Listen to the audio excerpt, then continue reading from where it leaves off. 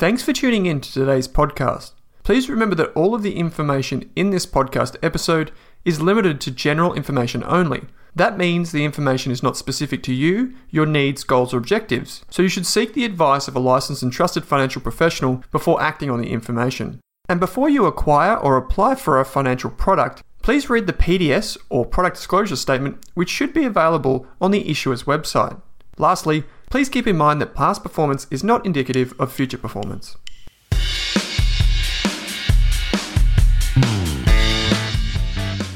If you like small cap investing, you'll love this episode. At Risk Australia, our team considers around 45 different factors or metrics in our initial filter on companies. That is, before we actually start our deeper research. But we're not the only ones who use subtle or explicit checklists and filtering systems to allocate our time and capital better. In this episode, I'm joined by heavyweights in the small cap investing universe, Mark Tobin, founder of MicroCap's, and Andrew Page, founder of Strawman.com. The three of us share three of our favourite factors to consider when identifying smaller companies to research. We even include some examples to go along with those factors. So there are plenty of companies, tidbits, and good anecdotes for you to take away from this episode.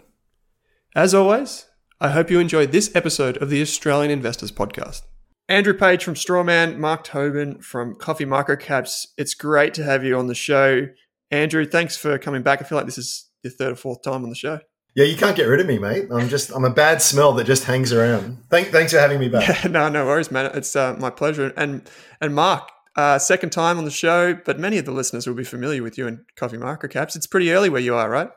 Yeah, pretty early, but I'm kind of well used to it now, and it's great to be back on with Andrew and yourself. I'm really looking forward to this chat. Yeah, cool. So what we've got for listeners is just a bit of a catch up on how you guys are going, and then maybe 3 points or just some companies and ideas for how we look at microcap and small cap companies, primarily in Australia. Bit of a disclaimer before we get to this, as people will know, many people will know, we talk about small caps and we talk about investing in them.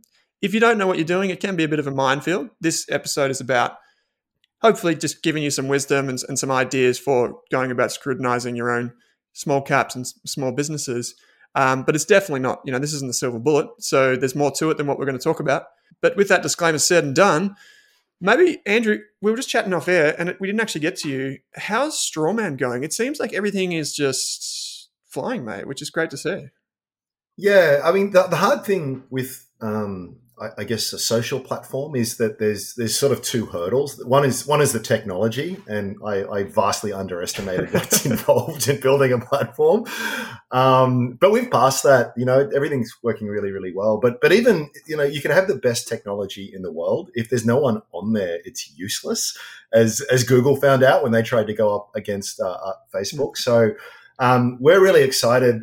Probably things have been growing steadily, but mid last year, we really hit an inflection point where just not just the level of user growth really accelerated, but the volume of content really accelerated as well. So there's this nexus that you pass. It's like if you're a contributor or someone who likes to post and share your thoughts, you're not going to do it if no one's listening, right? So once you pass that critical mass, it's really we've just hit this flywheel. So yeah, we're really excited. I mean, we're at 18,000 users at this point in time. Wow.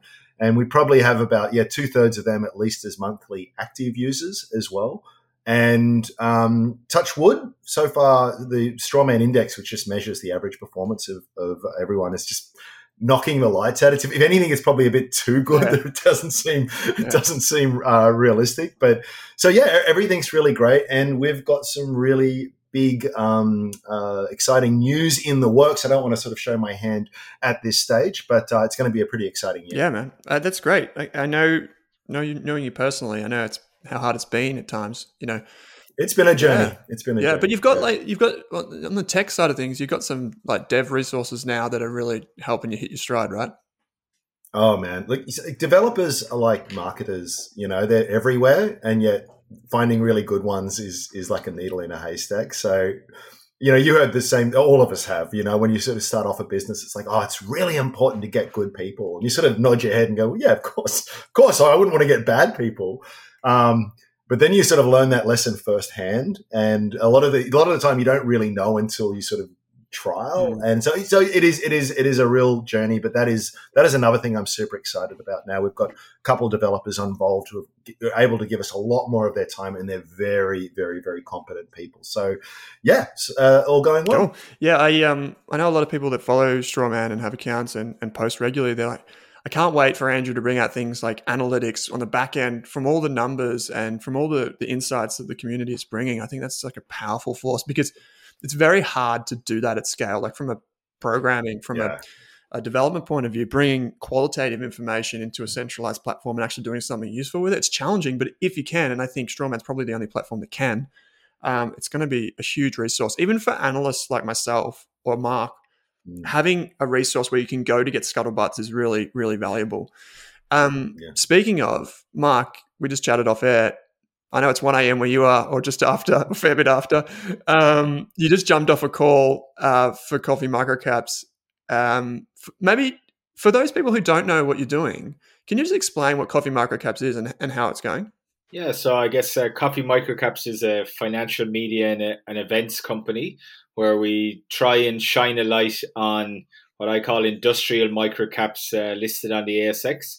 So that's kind of anything outside of the like junior resources space, biotechnology space. So every other sector then is just kind of in that kind of catch-all industrial cohort, I guess. So it's microcap technology companies, microcap media, finance, hardcore industrial products businesses, right across the industrial spectrum. And, I define a microcap anything under 300 million. There's varying definitions. If you look at the kind of fund managers in Australia who operate in the space, some will say it's 300, some will say it's 500, some will say it's anything outside the ASX 200, some will say it's outside the 300.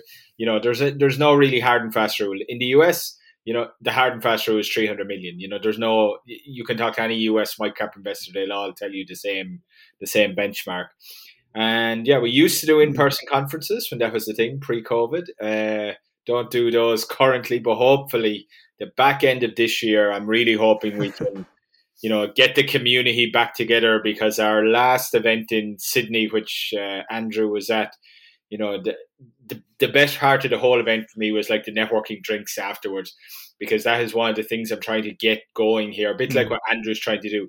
It's a community of like microcap investors who can, meet up regularly and share and kind of coalesce everything of, they're looking at stuff, they're engaging with the event, and, it's time to catch up in person, because we do so much now over email and Twitter. Whatever.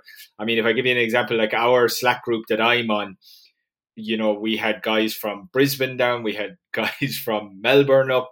I was there internationally, and actually two of our Slack group members came from Adelaide for my last event in Sydney.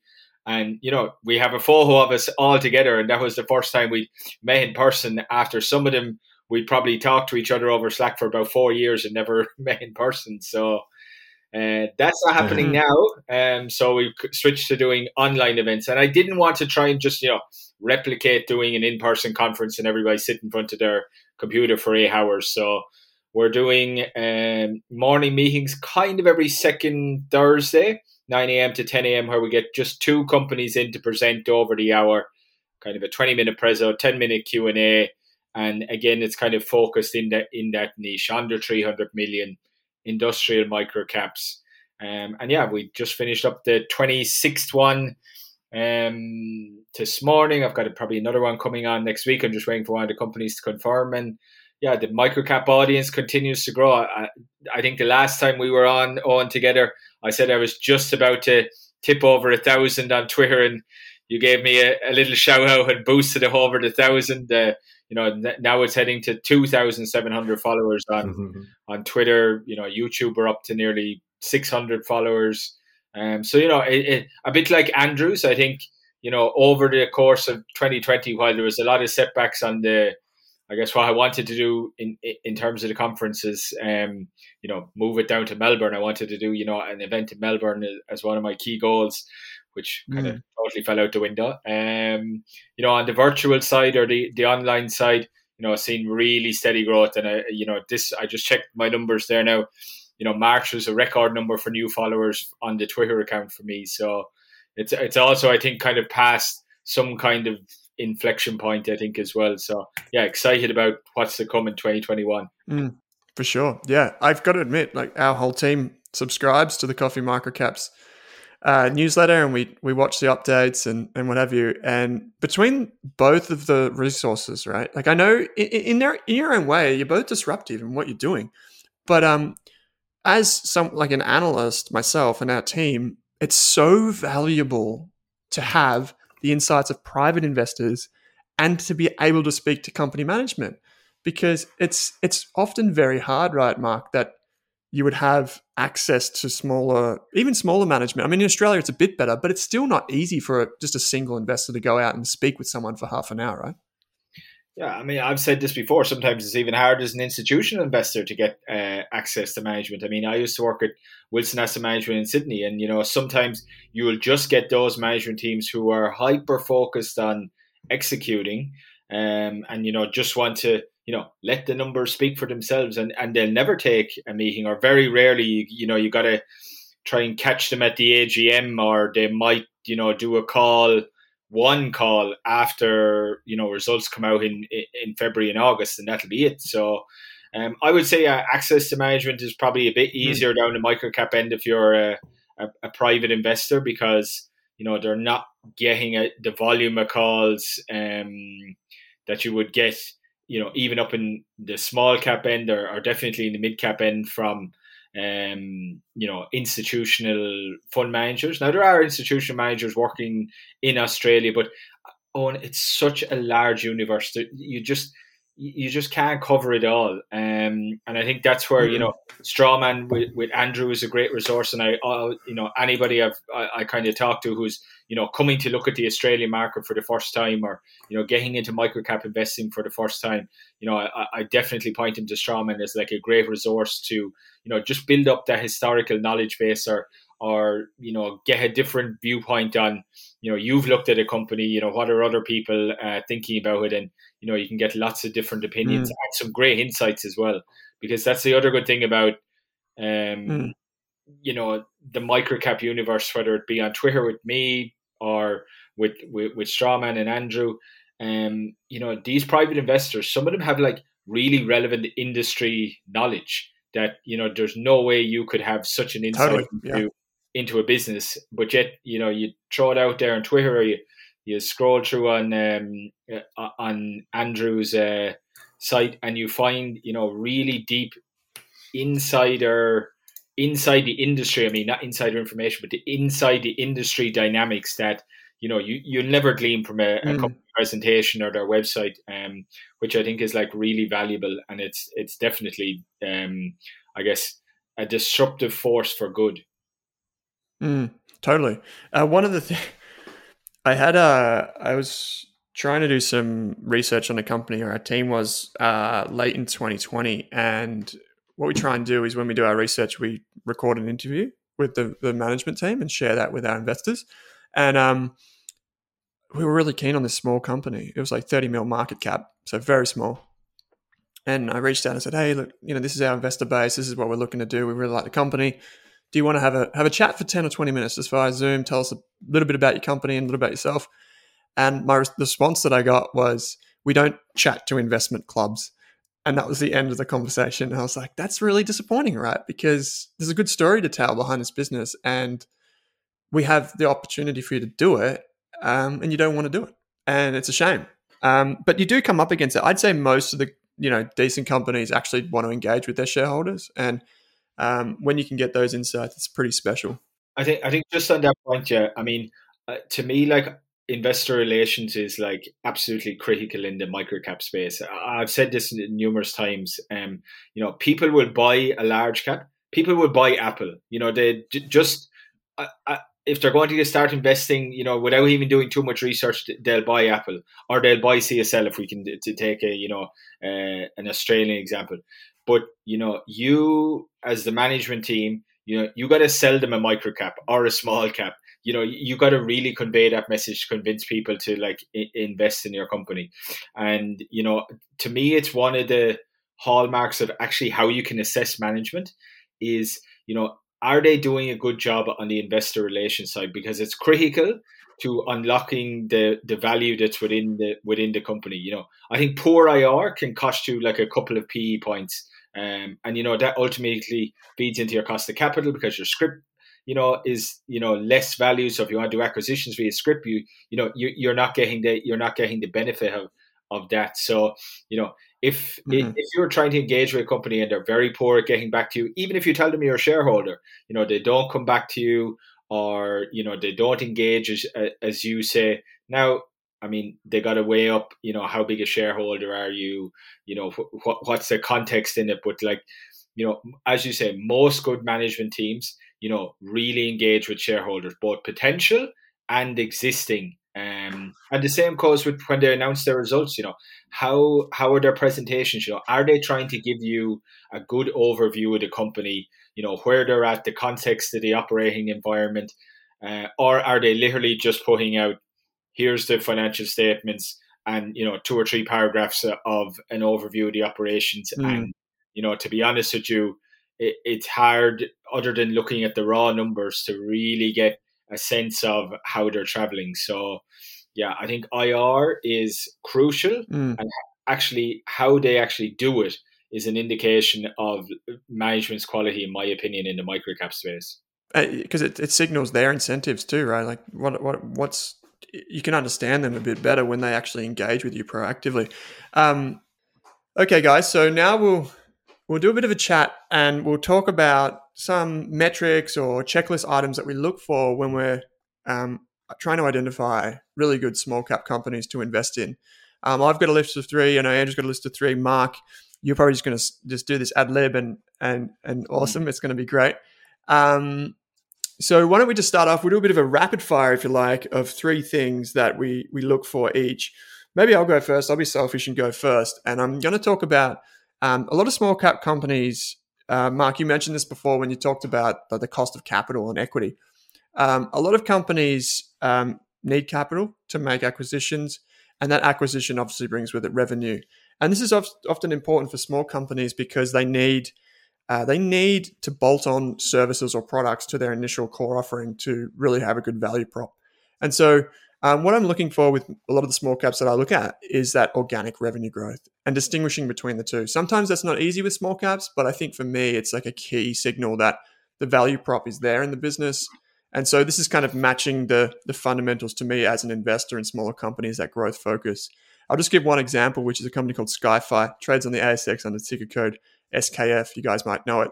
The company creates like omni data intelligence is what they call it. It's that you go into a shopping mall and it tracks your movements based on Wi-Fi signals and cameras and stuff like that. And it gives analytics and data to the shopping center or mall or stadium or whatever it might be about the people inside the building. The business has made a few acquisitions, 1 every year for the past 3 years by my count, which makes it hard to discern organic revenue growth from acquired revenue growth.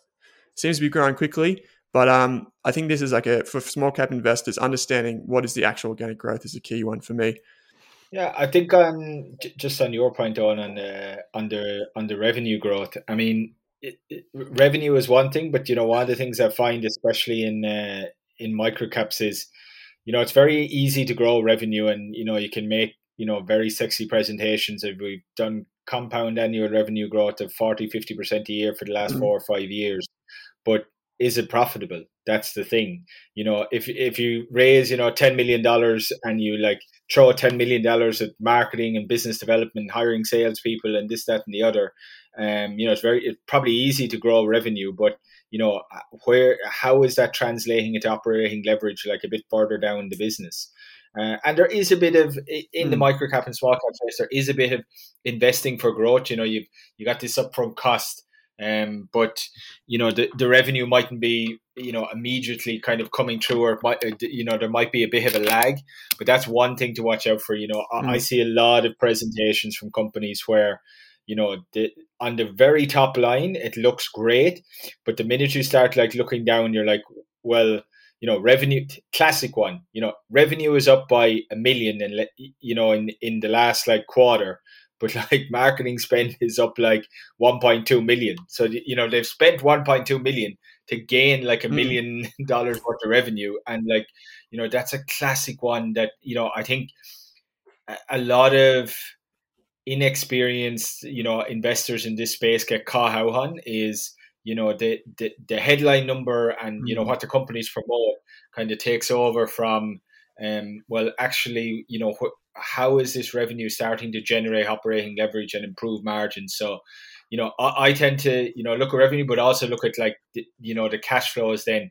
And, you can have up and down quarters, and I try to look at it like, when I look at the quarterlies that are going to be coming out now, the Appendix 4Cs through the, the back end of April, what has been the year over year cash flow growth number? Like, that's a really key number for me to look at, because, quarter on quarter can be a bit lumpy, and, some things come in just after the end of the quarter, the month or whatever. But that year on year number, if that's not increasing, then I start to get worried. Because, over the course of a year, you should be able to see the effect of the efforts of, the management team and spending money on marketing and business development. And, these salespeople should be proving themselves and, all of that. So I think on that revenue one, you got to be a little bit more, I guess, strategic about how you look at it. Totally. You got to pair that with other things. Yeah. I strongly agree with what both you guys are saying. So I won't repeat them. A couple of little considerations. When you're dealing with a lot of small companies too, you see these very big headline numbers as well. So it might be we've got 80% revenue growth, which is great. But then often for these companies, they're working off an extremely small base. So if they've only started monetizing their product, or they've moved into a new area, it looks really great, but it's like, well, that 400% revenue growth that you experienced was off you guys earning $100,000 last year. It's not, you can't compound out at that rate. So you do have, and you always, I think anyone who's in business knows this, that you often get a lot of the low hanging fruit first. So it's all good stuff to look at, but you just got to be careful with extrapolating some of those very high rates of growth going forward, particularly when it is off a small base. And one wrinkle, just to sort of play a bit on what Mark was saying there before, what's really hard in this new era, I guess, of tech-oriented business models is that it's actually not dumb to spend more money than you're bringing in if, and this is the big if it is going to get a decent ROI over the long term. So the classic example that everyone talks about here is Amazon, whose revenues were just growing and growing and growing and growing and just never made any kind of profit because their costs just kept on going up.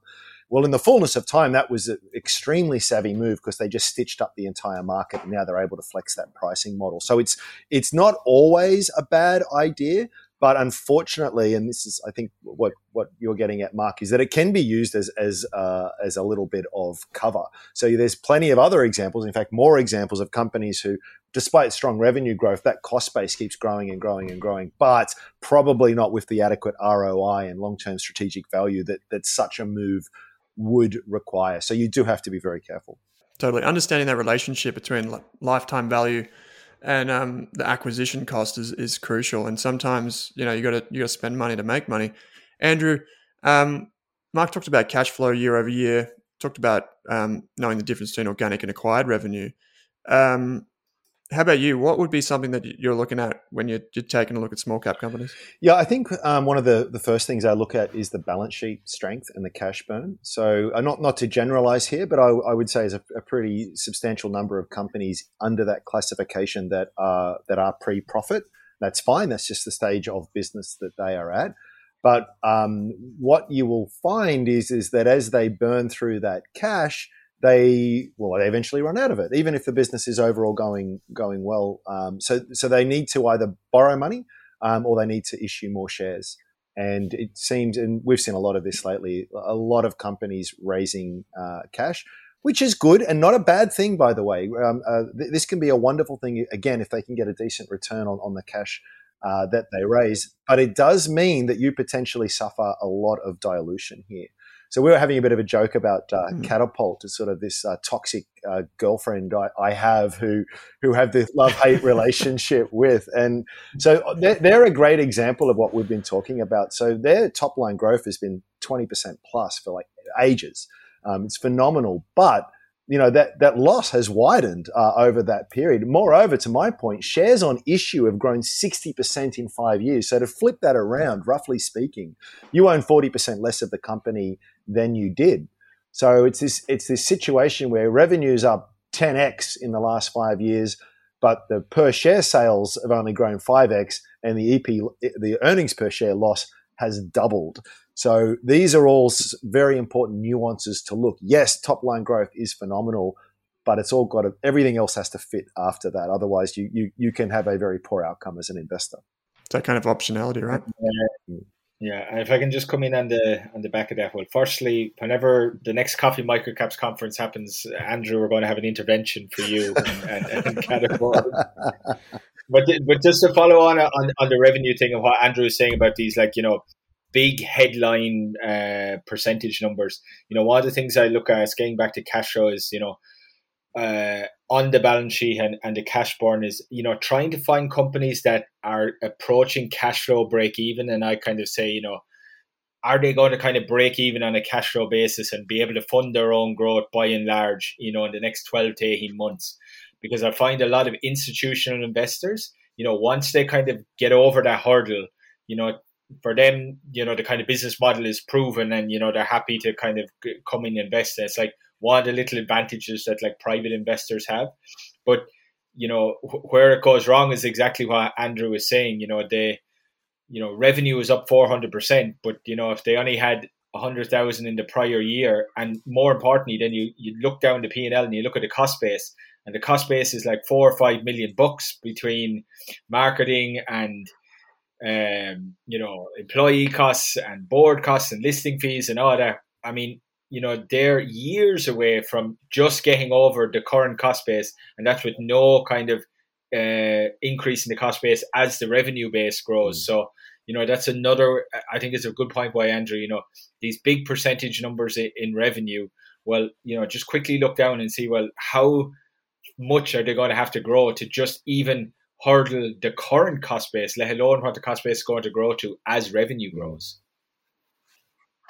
Yeah. And you see that like some companies, there's probably an argument to be made that they shouldn't be on the ASX or listed at all. They should be private companies because they're so far away. One of my points, which is related to this, is which is kind of balance sheet strength, but I guess it's just about presentation as well, is actually just having clean and reliable financials. So I think it's a sign of a management team, like a high quality management team, when they give you, the investor, something to go on and they are consistent with reporting. So there are numerous instances I could bring up where companies have a metric, say in fact user growth, if it's a technology or a platform company, and then the next period they're gone. They've just that metric has just vanished into thin air. And there's questions you have to ask, like, well, why? And it's normally a pretty cynical answer to that question. And so a good example is a company called eRoad, which is like initially a Kiwi company based out of New Zealand, now growing in the US, a little bit of a business in Australia. We were chatting yesterday internally about the business, and it just presents all the data points that you want, and it does it in a clear and consistent way. And I think that's a sign that management take their relationship with the shareholders seriously. And I just like to see that, because if you see things like grants or JobKeeper payments during COVID, etc., that aren't separately disclosed, it can be very hard to know what is actually cash flow and what is not, what is reliable. And for example, is the cash flow or is the profit or revenue per user or per customer actually growing over time, which is a strong sign of a business being able to cross-sell and add value to the customers over time. So yeah, that's one for me. It's just clean and reliable financials. It sounds simple, but it makes your life easy. 100% agree, Owen. And I'm going to say, glad you mentioned eRoad too. So full disclosure, I am a shareholder and I really like that company. they definitely have some really nice financials, and that is always a nice healthy sign. And sometimes you have to do some adjustments yourself with a lot of these things. I think one particular area of focus for people is looking at depreciation and amortization charges, which obviously get excluded from the oft-quoted EBITDA. And there can be vast differences in companies that report these wonderful EBITDA sort of stories, but at the net profit line is very, very, very different. So a lovely clean set of accounts with proper attribution of different things with a bias towards conservatism is a big tick for my money. Yeah, I mean, just to follow on the back of that point, then maybe I'll come in with one that's slightly related to yours. But on that, key metrics or whatever, I mean, even internally, you would think that, the key performance indicators for, management, frontline management, staff or whatever, in their own incentive structures internally should be aligned to the long-term strategy of the company. If you've got, if the key performance indicators for people's roles aren't to drive the long-term strategy, then, their incentive structure is all wrong. And, the same then comes through the financials. These key performance indicators that we get on a 6-month basis, or if they're an Appendix 4C company, on every quarter, they should be indicating that we're heading towards, the long-term strategy on a 3 to 5 year basis, which, most companies kind of say out. You see lots of slides of, we're here, this is where we want to get to, there's a lovely waterfall chart or whatever. So, when these things disappear or change or whatever, it is definitely a warning sign. One of the things I kind of came up with, and I've got an example of it. I love to see businesses which can either initially or over time, sell multiple products to their existing customers, because it's so hard to get customers. If you can sell them extra bit and get an extra piece of their wallet, I think that's so much easier than just trying to, acquire new customers in a different geography outside Australia, or even, trying to go from East Coast to, the WA market. And I think a good company for that over the years, I know we've chatted about him before, it's been Energy One. They have bought on little bolt-on acquisitions, but which gives them, new products to sell to their, already installed client base. So one, they can generate more revenue from their existing customers, and two, they're improving the service that they're providing to their existing customers and making them, stickier, because now we're using Energy One for our kind of core energy trading systems, which is what they do, our energy trading software. But now we're using them for our contract management. Now we're using them for all our analytics, and so on and so on. So it actually makes their customers more entrenched to be with them, and switching costs higher. So that's something I kind of look for. It doesn't always exist, but where you see acquisitions happening where it's into adjacent businesses, and there's cross-sell opportunities and the ability to do more with existing customers, that's something I really like to see in MicroCap's, because it's just going to really build a solid base of customers that the company can leverage off and grow with. Yep. And Energy One is a great example of a company I know you followed for a long time, and you gave me the nudge to follow it too. Lots of insider ownership. Talk about alignment. Andrew, what would be your number 2, mate? So look, at the end of the day, small caps are exciting, but they're either moving into an entirely new area, or they're moving into an area to try and take on incumbents. And if you're going to be a very small company, a David and Goliath kind of situation, taking on a big company, you need to have some what might be called counter positioning. What is it that's going to give you the thing to allow you to disrupt this market, to capture market share, because you will be outgunned by the resources and capital intensity that the incumbents are able to play. So a really great example here, and I know we've talked about this one a lot before, is with Pointera. So they basically created an entirely new market. Things were just done differently in that space until these guys came along. So you can see it's not about them having to destroy any other competition. There is no other competition. It's a really, really tiny sort of niche at this point in time anyway. And I want to see that gives me the confidence that they're going to actually have a long-term future of strong growth. If it might be often you see another example might be a telco, a small, tiny telco that's come onto the ASX. And what's hard there is that what you're offering is not exactly new in any way, shape, or form. You might have more efficient systems. You might have a slightly more customer focus. And some players in this space have done very well. But you've got to say, where's your edge? What is it that's going to allow you to capture and win in this market to a meaningful degree? And it's if they don't have something special like that, I think it's always going to be an uphill battle. I think just to come back on what Andrew was saying there, I read over Christmas Peter Thiel's books 0 to 1, and one of the great points he makes in that book is exactly what Andrew was saying. For disruptive businesses, or to be a true disruptor, he says you gotta be doing offering the service like 10 times cheaper, or it has to be 10 times better. It has to be that 10x to really get people across. And one business I think they've done that. I used to be an accountant at one stage, and literally even to this day, any accountants I talk to, and I know lots of them from like doing my training and qualifying and all that, you still won't find an accountant who doesn't rave about Xero, even now. And when it first came and people like accountants started using it, like literally they were like blown away by like how good it was compared to anything that they had, systems that they had previously used before. And still today, anytime I talk to them, they're like, it's amazing. Like how good it, and especially if you're an accountant, and especially if you're ordinary everyday accountant who's dealing with small businesses, freelancers, individuals, that kind of market, which is their core market. Any accountant I still talk to today still loves the Xero setup and system and ecosystem that they've built around it with apps. Taking the ecosystem approach around their core system. That's I think what Andrew was saying there, or point here. It's got to be that kind of 10x one way or the other, or in some form to really not get swallowed up or squashed by the large incumbents in the space. And that's especially true in small caps, right? Like these are rare, these businesses. Yeah.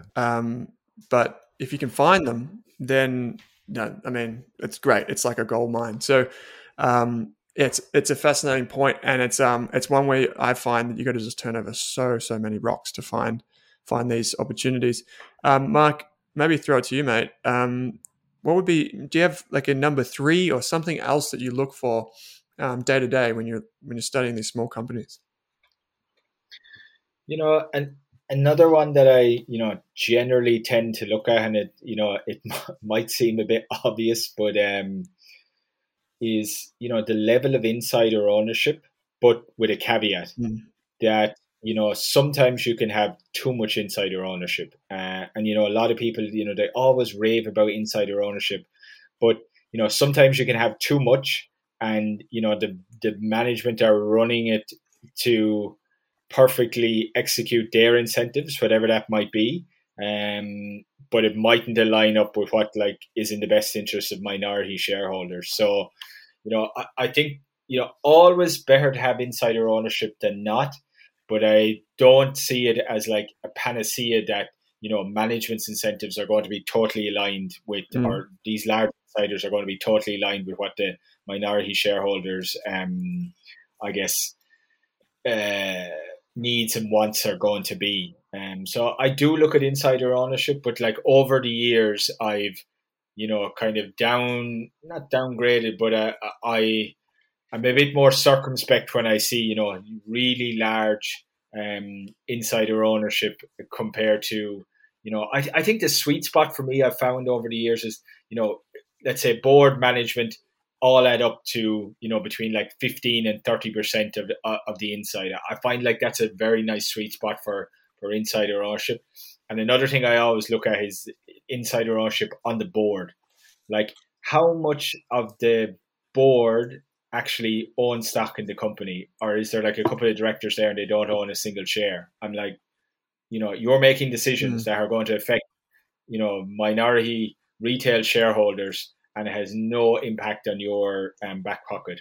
And again, there, I like to see a shareholding where the independent directors, it's like 3 to 5 times their, like, whatever their board fees. So let's say their board fees are, 40 to 60 grand a year.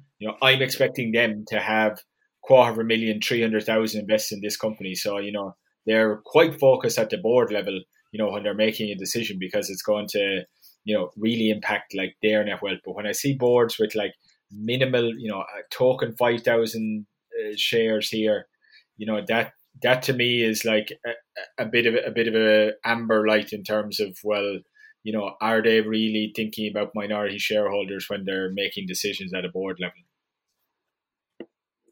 That's an interesting point. Yeah. One thing I'll just add on that in terms of a bit of an adjacency, and Owen, you mentioned E-Road before. I think from memory, it's like insider ownership is 60% of that business.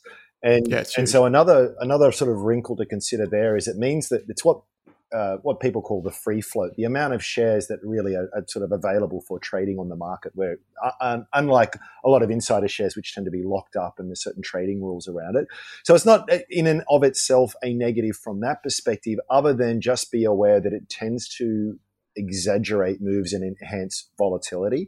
So in other words, it doesn't take a lot of volume to go through the market to really swing that around. In fact, that's exactly what we saw with E-Road. It sort of came onto the radar and flew up massively, slightly disappointing results from the US, and it flew all the way down. I would wager if the free float was a lot larger, it would probably have been a less extreme move. On that liquidity thing, I mean, that was also, just to go back to Energy One, EOL, that was also true in EOL. And, they were very clever about how they actually improved the free flow over time, doing, underwritten DRP plans, over the course of, I don't know, and how would you say, about the last 3 years or something like that. And, they've generally, they've improved the free float and got the benefit out of it. And sometimes, that really tight float can actually negatively affect, getting I guess a fair market valuation, because there's just not enough trading there to do kind of proper price discovery. But it can be managed, and it can be improved over time with a couple of smart strategies, or strategic sell downs, or whatever it might be. But it's definitely something, these big high insider ownerships. It looks great on paper, but in my experience, you got to take a more nuanced or context of what it means in the broader sense when you see it. No, but it actually, just not to go on too much about this point, but it's actually something that prevents a lot of fund managers from playing with these companies, because they don't meet those requirements. In fact, I believe for certain indices like the S&P ASX 200 and others, there are certain requirements in terms of the free float, where if it's too tightly held, they just don't qualify, even though on market cap and other metrics they might be able to. So yeah, definitely a consideration. Yeah, that's one of the things that you notice. So when you do funds management research, Mark will probably be familiar with this. One of the things is you get days to exit. So, if the fund manager had to liquidate positions to meet redemptions, what would that look like in terms of the profile? And that's one of the things that researchers look at. And so funds are scrutinized if they take too long to exit positions. Andrew, I know you've got one more. Speaking of high insider ownership, I feel like we've talked about this, but just about every time you and I have come into contact this company. But it's an interesting point you make about this business too. So I'll just throw it over to you. Well, look, it's we should play a drinking game with this, and every time it's mentioned, we have a beer. We'd be alcoholics before you know it. But the company, of course, is Pro Medicus. It's something that we've crapped on about for years and years and years. But it illustrates the point really nicely. And the point I want to make is that when you're looking at small caps, you want a good ability to scale, which we've kind of touched on during this conversation. But that is, it's this idea that the company can grow rapidly without having to reinvest a bunch of new capital. And the reason I raised Pro Medicus as an example here, because it's just a masterclass in how this is done. So it is one of the sexy super stories of the last 5 years or so. their top line is growing at such insane amounts. But unlike so many other technology companies, these guys are profitable. Heck, these guys pay a dividend. 60% of the profits they make get put out in dividends. That's a huge payout ratio for a company that's in a hyper growth phase of its life. The share count for Pro Medicus is flat over 10 years, or maybe it's up 0.3% or something like that. So they have not only grown that top line, but as they've grown that top line, their net margins are just exploding.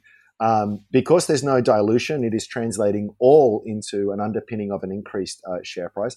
And you're getting dividends, actual cash flow out of this at the same time. Now, you contrast that with other growth companies. We touched on this before, where the top line is growing, but the costs are just exploding.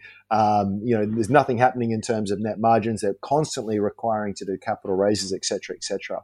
So you want an ability to scale. Frankly, this is why tech companies have become so popular, I think, in recent times, is because not that all of them will, but on paper and in theory, a lot of them have a wonderful ability to scale because there's a zero incremental cost for every new customer. So if I go on, if Facebook adds 10,000 new users next month, there's no cost in that. The server costs in that are essentially the same.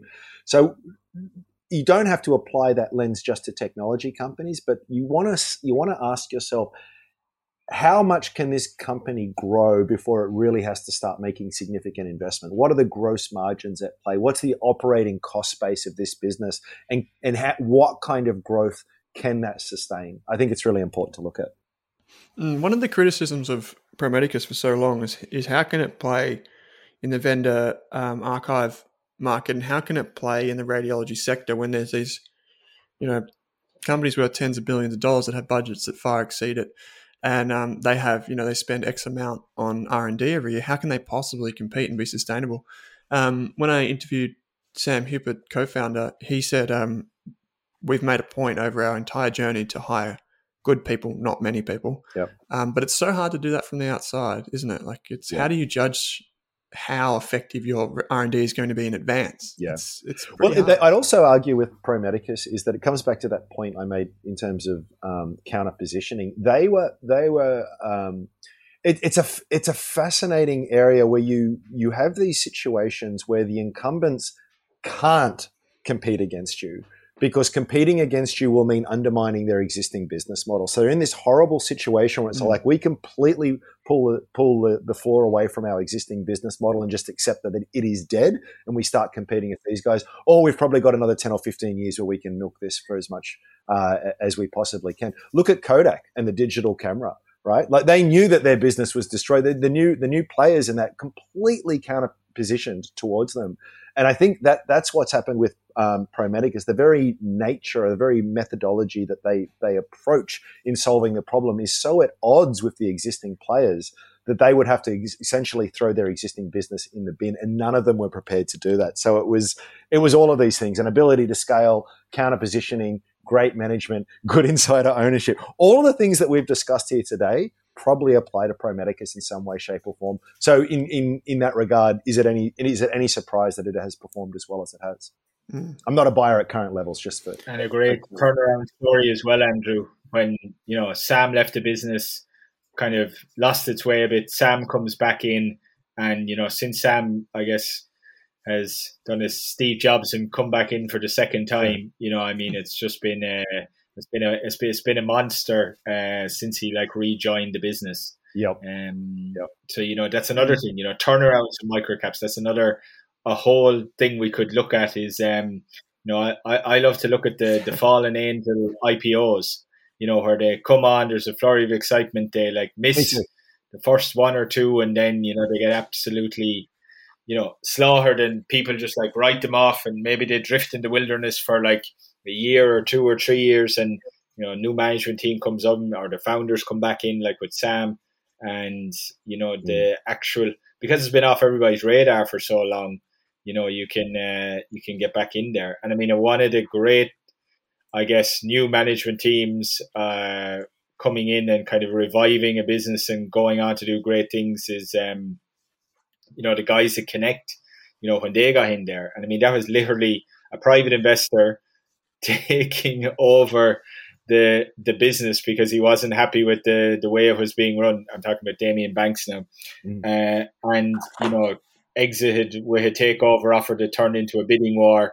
And, for so long it was off everybody's radar. But, it was another great story of a MicroCap where, you can get new management in there and it can completely change the fortune of a company.